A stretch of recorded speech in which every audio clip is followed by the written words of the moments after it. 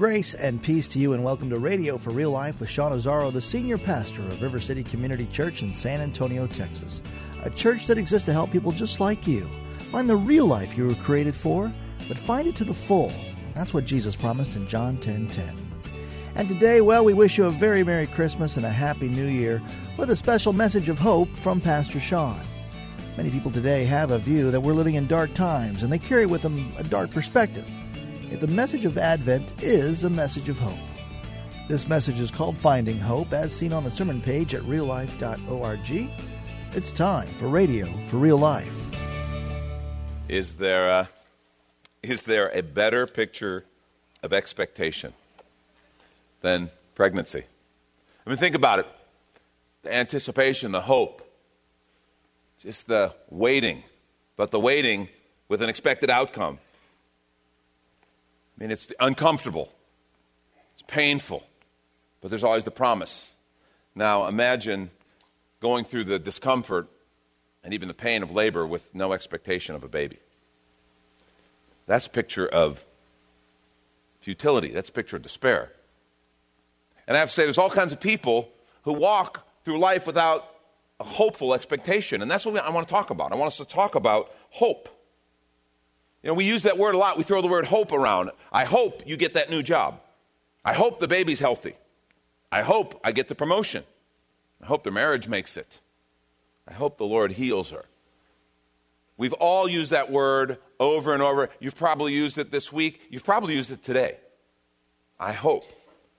But do we ever stop and think, well, what does that mean? What are we really saying when we say, I hope? See, hope comes with a vision. It's an expectation for something better. Honestly, an expectation of better days. And I just, up front, I have to tell you, you right now are looking at one of the saddest creatures in all of God's creation. And I don't mean a pastor, although we got to rank up there somewhere. I'm talking about a Chicago sports fan. Well, that's right. I'm a Chicago sports fan. There, I said it. And I have to tell you, I did something this year. I don't usually do it. I don't usually go here. But I drank the Kool-Aid when it came to the Chicago Bears preseason. I did. I drank the Kool-Aid. You know, I looked at last season, and we had won. There were some games. It was not a great season, but there were some games that were so close. I thought, we're right on the edge, and we had a good offseason. We picked up some great free agents. We did well in the draft. I'm just like, I really was excited. I did something I have never done before. Because you can't get Chicago Bears preseason games here, I went and purchased a little package where I could watch some preseason games. Now, if you know anything about NFL preseason games, they're not worth watching. I mean, the starters, the primary players play like for a few minutes, and then it's, you know, just trying different things out. It's really a glorified practice. But I was so into it, I was watching, and the expectation was through the roof. And then the first game happened. And I do have to tell you, now, in fairness, because I thought God was all over this. A good friend of mine he lives in Houston. He's a Texans fan. And the first game of the year for the Bears and for the Texans was against one another. He bought 2 tickets and called me and said, hey, you want to come to the game with me? I got 2 tickets, Bears, Texans. It was a sign from the Lord. I was like, oh, you know, this was it. Everything that I'd hoped for was going to come true. I was going to go to the game. And so I did. I went to the game. And I got to tell you, the first half, we were awesome. We did the things that we were supposed to be able to do. Everything was working. We went into the half, and we were not supposed to win this game. We were not favored to win. But we went in at halftime, and we were up. And I'm just like, my poor friend who bought the tickets, he's sitting between me and, by chance, by, again, God's grace, another Bears fan. So it was a horrible day for him, horrible, you know. But then the second half came. And somehow the Texans woke up. J.J. Watt became J.J. Watt again. And poor Jay Cutler, if there's anybody who should be on your prayer list, Jay Cutler, I would hope, would be someone who would be on your prayer list. Jay Cutler got sacked multiple times, you know, had an injury or two. It was terrible. And then we lost, okay? But it was just the first game, and we still had that first half. Well, then the second game of the season comes, and we played the Philadelphia Eagles. Yeah, well, let me tell you, halftime of that first game was the highlight of my season. Right there, that was it. Because against the Eagles, I can't tell you, I don't, 5, 6 players, several starters got injured. It's like everybody's getting injured. I think fans got injured in that game. I got injured. Lori had to cart me out, you know, and from the living room to the bedroom, you know. It was horrible. And from there, the season has just been a train wreck. And already we're talking about, well, we're going to have a good draft position. So there's that. A Chicago sports fan. Now, on the other hand, let me tell you, Ryan got excited about the Chicago Cubs this year. My son, Ryan. And as a dad, I have to tell you that being trained as a Chicago sports fan, I tried to help my son. I tried to prepare him for the blow that was coming. I did. This is a true story. He was like, Dad, we got the players. Dad, we really are. We are the best team in baseball. We are going to win the World Series. And I'm like, oh, son. And like the seasoned Chicago sports fan that I am, trying to protect my boy, his tender innocence, his hopeful innocence. I wanted to protect him from the obvious impending doom that was coming. I said, son, we're going to do great, and we're going to get into the postseason, and it's going to look great, and then one day we're going to wake up and just remember, oh yeah, we're the Cubs. And we're going to do what we always do, and we're going to say what we always say, there's always next year. But as you know, something happened, something strange, something miraculous, something that can only be described as a Christmas miracle before Christmas. The Cubs won the World Series. I woke up the next day, really, I'm kidding, but almost not. Because it's a little disorienting for a Cubs fan. Like, what do you do in a world where you don't go, well, there's always next year. And it's like, no, there's this year. It's right now. We won the World Series. And it's like everything that it's like the whole earth has shifted. The Cubs are not the lovable losers. They just won the World Series. And hope's a funny thing. Expectations it messes with you. It really does. It messes with your head. It's a strange and a powerful thing. And I'm glad my son hung on to hope. If you have your Bibles, I want you to turn to Jeremiah chapter 1 because I want us to talk about hope this morning. And I'm going to present you Jeremiah as a prophet of hope. Now, some of you might go, wait a minute. If you know the scripture, like, wait a minute, isn't Jeremiah the weeping prophet? Well, we're going to see yes. But he also is a prophet of hope. In fact, in the beginning of Jeremiah chapter 1, he's a young man, maybe even junior high age. We're told, beginning chapter 1, verse 4, that the word of the Lord came to me, saying, before I formed you in the womb, I knew you. Before you were born, I consecrated you. I appointed you a prophet to the nations. That's a powerful promise. It's one of those things that we look at that scripture, and that's why we're so unapologetically pro-life. We believe life begins at conception. And what God is saying is that's absolutely true. But not only does life begin at conception, God's design and his plan was even before that. He says, before I formed you in your mother's womb, I knew you. And I had a plan for you. I had a destiny for you. Do you ever stop and think that God knows you that intimately? That before you were even created, he said, I have a place for you. I have an assignment for you. I have things that I've called you to. And then when you were being formed in your mother's womb, God said, this one's mine. And I have things that I plan for them and I intend for them. That's powerful. And that's what Jeremiah experienced. So he actually does become a prophet to the nations. Fast forward 40 years later, he's a spiritual leader. He's been a prophet, but this nation is in crisis. It's 587 BC. The king of Babylon has surrounded Jerusalem. Now, Jeremiah has been prophesying. He's been saying over and over, you've got to turn back to the Lord. The people of God had, for generations now, turned their back on God. They'd ignored him. And Jeremiah is saying, you must listen for the voice of the Lord. You must respond. But they don't. And so the judgment that had been promised is now at the gates. 580 C, the king of Babylon has surrounded Jerusalem. The people have been under siege, and they are on the brink of starvation. King Zedekiah has refused to submit to the Lord's leadership, refused to listen. And he's actually trying to rebel and fight on his own strength. And Jeremiah's like, you're not listening. You're not listening. And we see one of the problems that the king's experiencing is he's getting bad advice from false prophets and from false priests. Jeremiah 6:13 and 14 says, for from the least to the greatest of them, everyone is greedy for unjust gain. And from prophet to priest, everyone deals falsely. They have healed the wound of my people lightly or superficially, saying, peace, peace, when there is no peace. You see, what Jeremiah is telling us is there's hope, and then there's false hope. Okay? There's hope, and then there's false hope. Okay? I, as a Bears fan, got sucked in by some false hope for this season. Okay? And that doesn't mean there's no such thing as real hope, but there is clearly false hope. And he's saying, King, you're listening to the wrong people.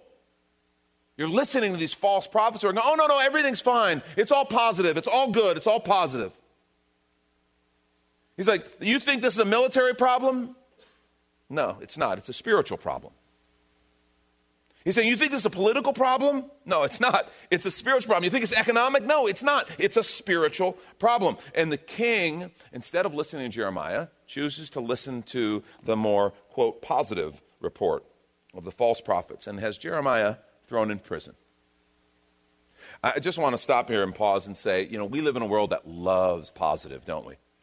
It's funny, because on one hand, there's so much negative, so much stuff that goes out, but then we claim to just want positive. I don't want to hear judgment. I don't want to hear any condemnation. I just want positive messages. I said, beware, I want to say to you, beware positive messages from leaders or preachers that don't involve actual change. They don't involve things like repentance. They don't involve things like surrender to God's purposes, surrender to God's leadership. Because if they don't, then they're just kind of feel good. And I just want to say that's not God's primary desire. So from prison, Jeremiah declares the coming judgment and the destruction. Okay? Continues what he's been doing. But interestingly, he also writes, flip over to chapter 30, because chapter 30 through 33 has been called by some the book of consolation or the book of hope. Kind of within this prophecy that's pretty dark in a lot of what it proclaims, there's this kind of light of consolation and hope, chapters 30 through 33. Let me read you a little bit from chapter 30. The days are coming, this is beginning at verse 3. The days are coming, declares the Lord, when I will bring my people Israel and Judah back from captivity and restore them to the land I gave their ancestors to possess, says the Lord. These are the words the Lord spoke concerning Israel and Judah. Thus says the Lord, we've heard a cry of panic, of terror, and no peace. And ask now and see, can a man bear a child? Why then do I see every man with his hands on his stomach like a woman in labor? Why has every face turned pale? It's like we talked about labor with no baby. Alas, the day is so great, there is none like it. It's a time of distress for Jacob, yet he shall be saved out of it. There is that message of hope. Yes, it is a dark time. It is a time of distress, but he will be saved. There is hope. Verse 8. And it'll come to pass in that day, declares the Lord of hosts, that I will break his yoke from off your neck. I will burst your bonds. And foreigners shall no more make a servant of him, but they shall serve the Lord their God and David their king, whom I will raise up for them. Wait a minute. This is long after David had gone to his grave. Then fear not, O Jacob, my servant, declares the Lord, nor be dismayed, O Israel, for behold, I will save you from far away, and your offspring from the land of their captivity. Jacob shall return and have quiet and ease, and none shall make him afraid, for I am with you to save you, declares the Lord. I will make a full end of all the nations among whom I scattered you, but of you I will not make a full end. I will discipline you in just measure, and I will by no means leave you unpunished. In other words, what Jeremiah is saying is this is discipline, not destruction. This is discipline, not destruction. I want you to stop and think about that, because sometimes I think we get into places where it feels like I'm facing this. It feels like God doesn't hear my prayer here. It feels like I'm having to wrestle with this issue that I don't see anybody else having to wrestle with. I've got all this stuff going on, and so it feels like God's abandoned me. Maybe it's not true. Maybe all this talk of hope is just delusion. And Jeremiah is saying, no. It's not destruction, it's discipline. See, here's the reality. God's purpose is always for good in our life. We love that scripture, Romans 8:28. All things work together for good to those who love God and are called according to his purpose. We love that passage of scripture. And I just want to say it is absolutely true every single time. That being said, it is often misapplied, misinterpreted. All things work together good. Oh, that means I won't have to walk through anything hard. That means God won't ever kind of let me experience the fruit or the consequence of my decisions. Or there will never be any discipline. That's not at all true. What it does mean is if God does allow us to walk through consequences, if there are difficult things we have to walk through, if there's even discipline in our lives, it is always because God wants to bring something good, something better. God has a destiny and a purpose that he called us to, and there is always hope in him. And that's a different way of thinking, I think, for a lot of people. We think if something's hard, therefore God can't be in it. And I'm just like, I don't know what copy of scriptures you get that out of. But I'd love to see it. Be interesting. Because it's not the one that God gave us. This whole passage that we just read begins with this idea, the days are coming. The days are coming when I will bring my people from captivity. In other words, better days are coming. Hope, it won't always be like this. I just want to say, Jeremiah's hope was in no way a denial of the truth, and neither is ours. But it was rather a proclamation of the whole truth. Proclamation of the whole truth. He knew that truth based on hope, or that truth-based hope, could radically impact the outcome of his people's current situation. I just want to say, truth-based hope is the same for every one of us. It is an absolute gift of the Lord. And I want to challenge you to seek and embrace truth-based hope, because it really does change us. If you're taking notes, I want you to write this down. Here's the main point. Hope alters your vision of the future, which transforms your approach to today. Hope alters your vision of the future, which transforms your approach to today. Now, it may seem kind of obvious. I mean, think about it. If I have enough hope to believe I could get an A on an exam, I'm going to study, I'm going to work hard, I'm going to go for it. If it's hopeless, if I'm so far behind, I haven't gone to class, I haven't read the reading, and there's no hope, well, then I might check out. If I have enough hope to think I could really get the upcoming promotion, that I'm qualified, that I'm the right person, that I actually stand a chance, well, I'm going to work harder to show that I'm up for it. I'm going to look for additional opportunities to show what I've got, to show who I am. I'm going to go for it. It's going to change my behavior. But if it's hopeless, if there's no hope, well, then I may very well check out. So the question that I want us to address is, what are your expectations for the future? We live in a world with all kinds of different expectations. We hear different quarters of our culture and even in our own circles. And the expectations are kind of all over the place. What are your expectations for the future? What does hope say to you? Because I really believe it matters. Of all people, we got to be people of hope. We've got to be people who have hope. We've got to be people who speak hope. We've got to be people who live hope. I don't care what anybody else around says about it. We have got to be people of hope, because of all people, we have reason to hope. Hope is powerful.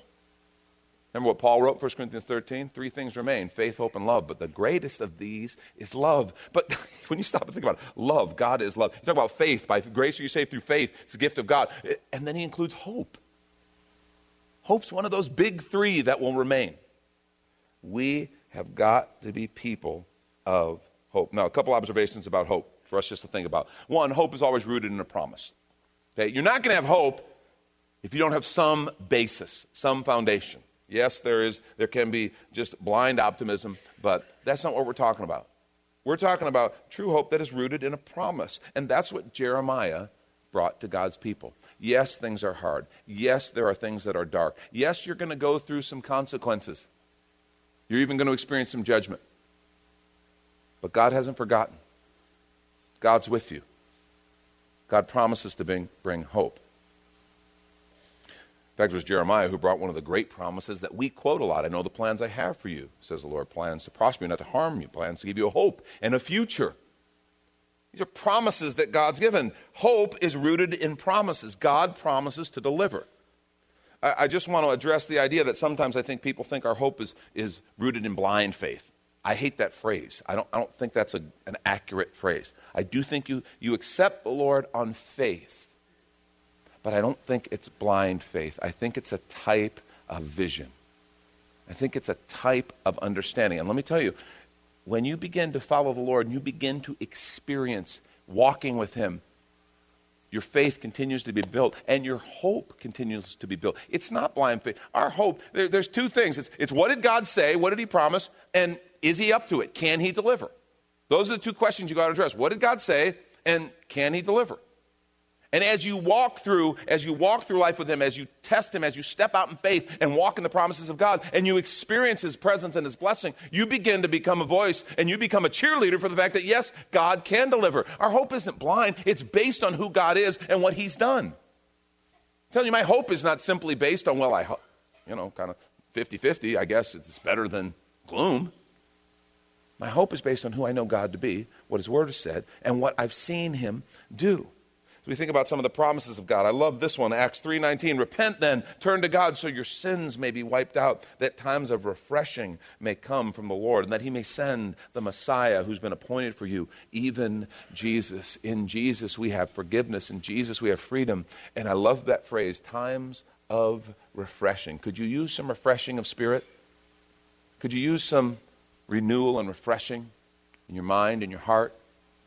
All kinds of things God promised. He said, I'll never leave you or forsake you. He said, I will provide for you. He says, Father knows what you need before you ask. Do you trust these promises? Do you really? And I know theologically we say, well, of course, yes. Why would I be sitting in church if I didn't believe the promises of God? I'd be out enjoying the beautiful weather. By the way, way to go, you guys, for coming out today. God bless you. Some of your faint-hearted friends are at home like, it's raining. What do we do? I'm glad you're here. The question is he trustworthy? I mean, I know theologically we profess to believe, but the question is, what does my behavior say? Because there were people among Jeremiah's contemporaries who claimed to believe in God, but their behavior and their decisions said something different. The problem is they forgot about God. And I'm afraid we can get forgetful if we're not careful. See, they forgot about Abraham. They forgot about what God did through Abraham. They forgot about Moses, how God delivered his people from Egypt. They forgot about King David and what God did through him. They forgot about Solomon. And they desperately needed to remember. I want to challenge us. I think this time of year, we above all people should celebrate. You know, I know it's kind of popular to bah humbug Christmas, and there is lots of commercialism, lots of stress, lots of stuff that's been tagged on. I want to encourage you, don't buy into any of that. Just say no. Just say no. But don't say no to celebrating the coming of Christ. Don't say no to celebrating Emmanuel, God with us.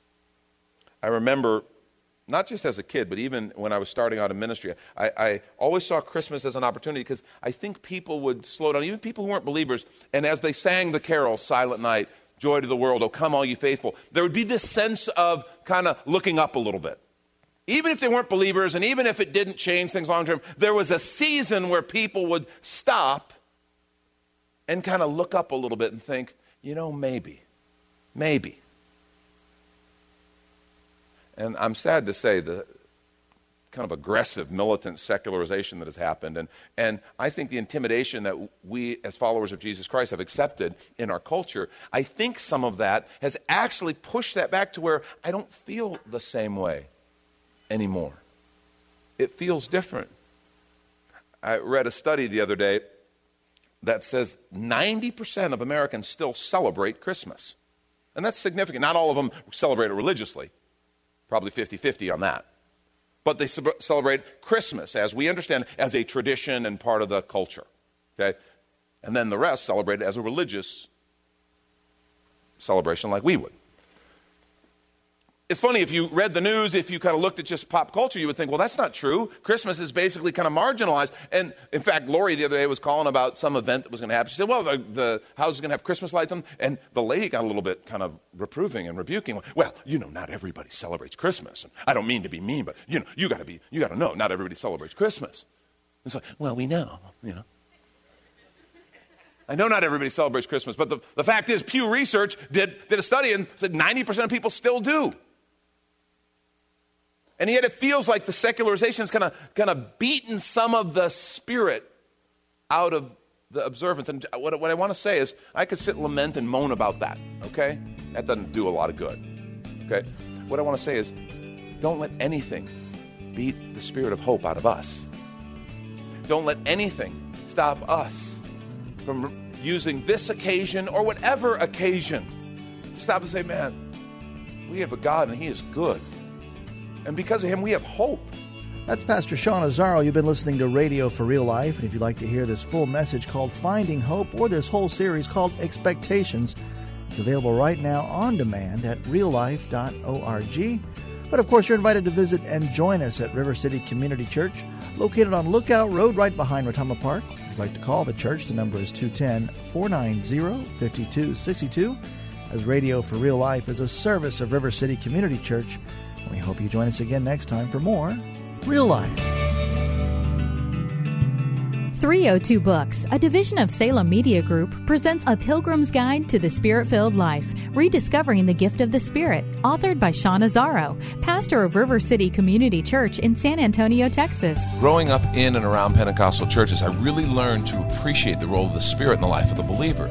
But I also saw what I considered to be imbalance and excess in some of our churches when it came to how we taught about the infilling. Now available at Amazon.com, Sean Azzaro shares his most requested teaching and radio broadcast series in a devotional form, encouraging you to embrace the Spirit-filled life.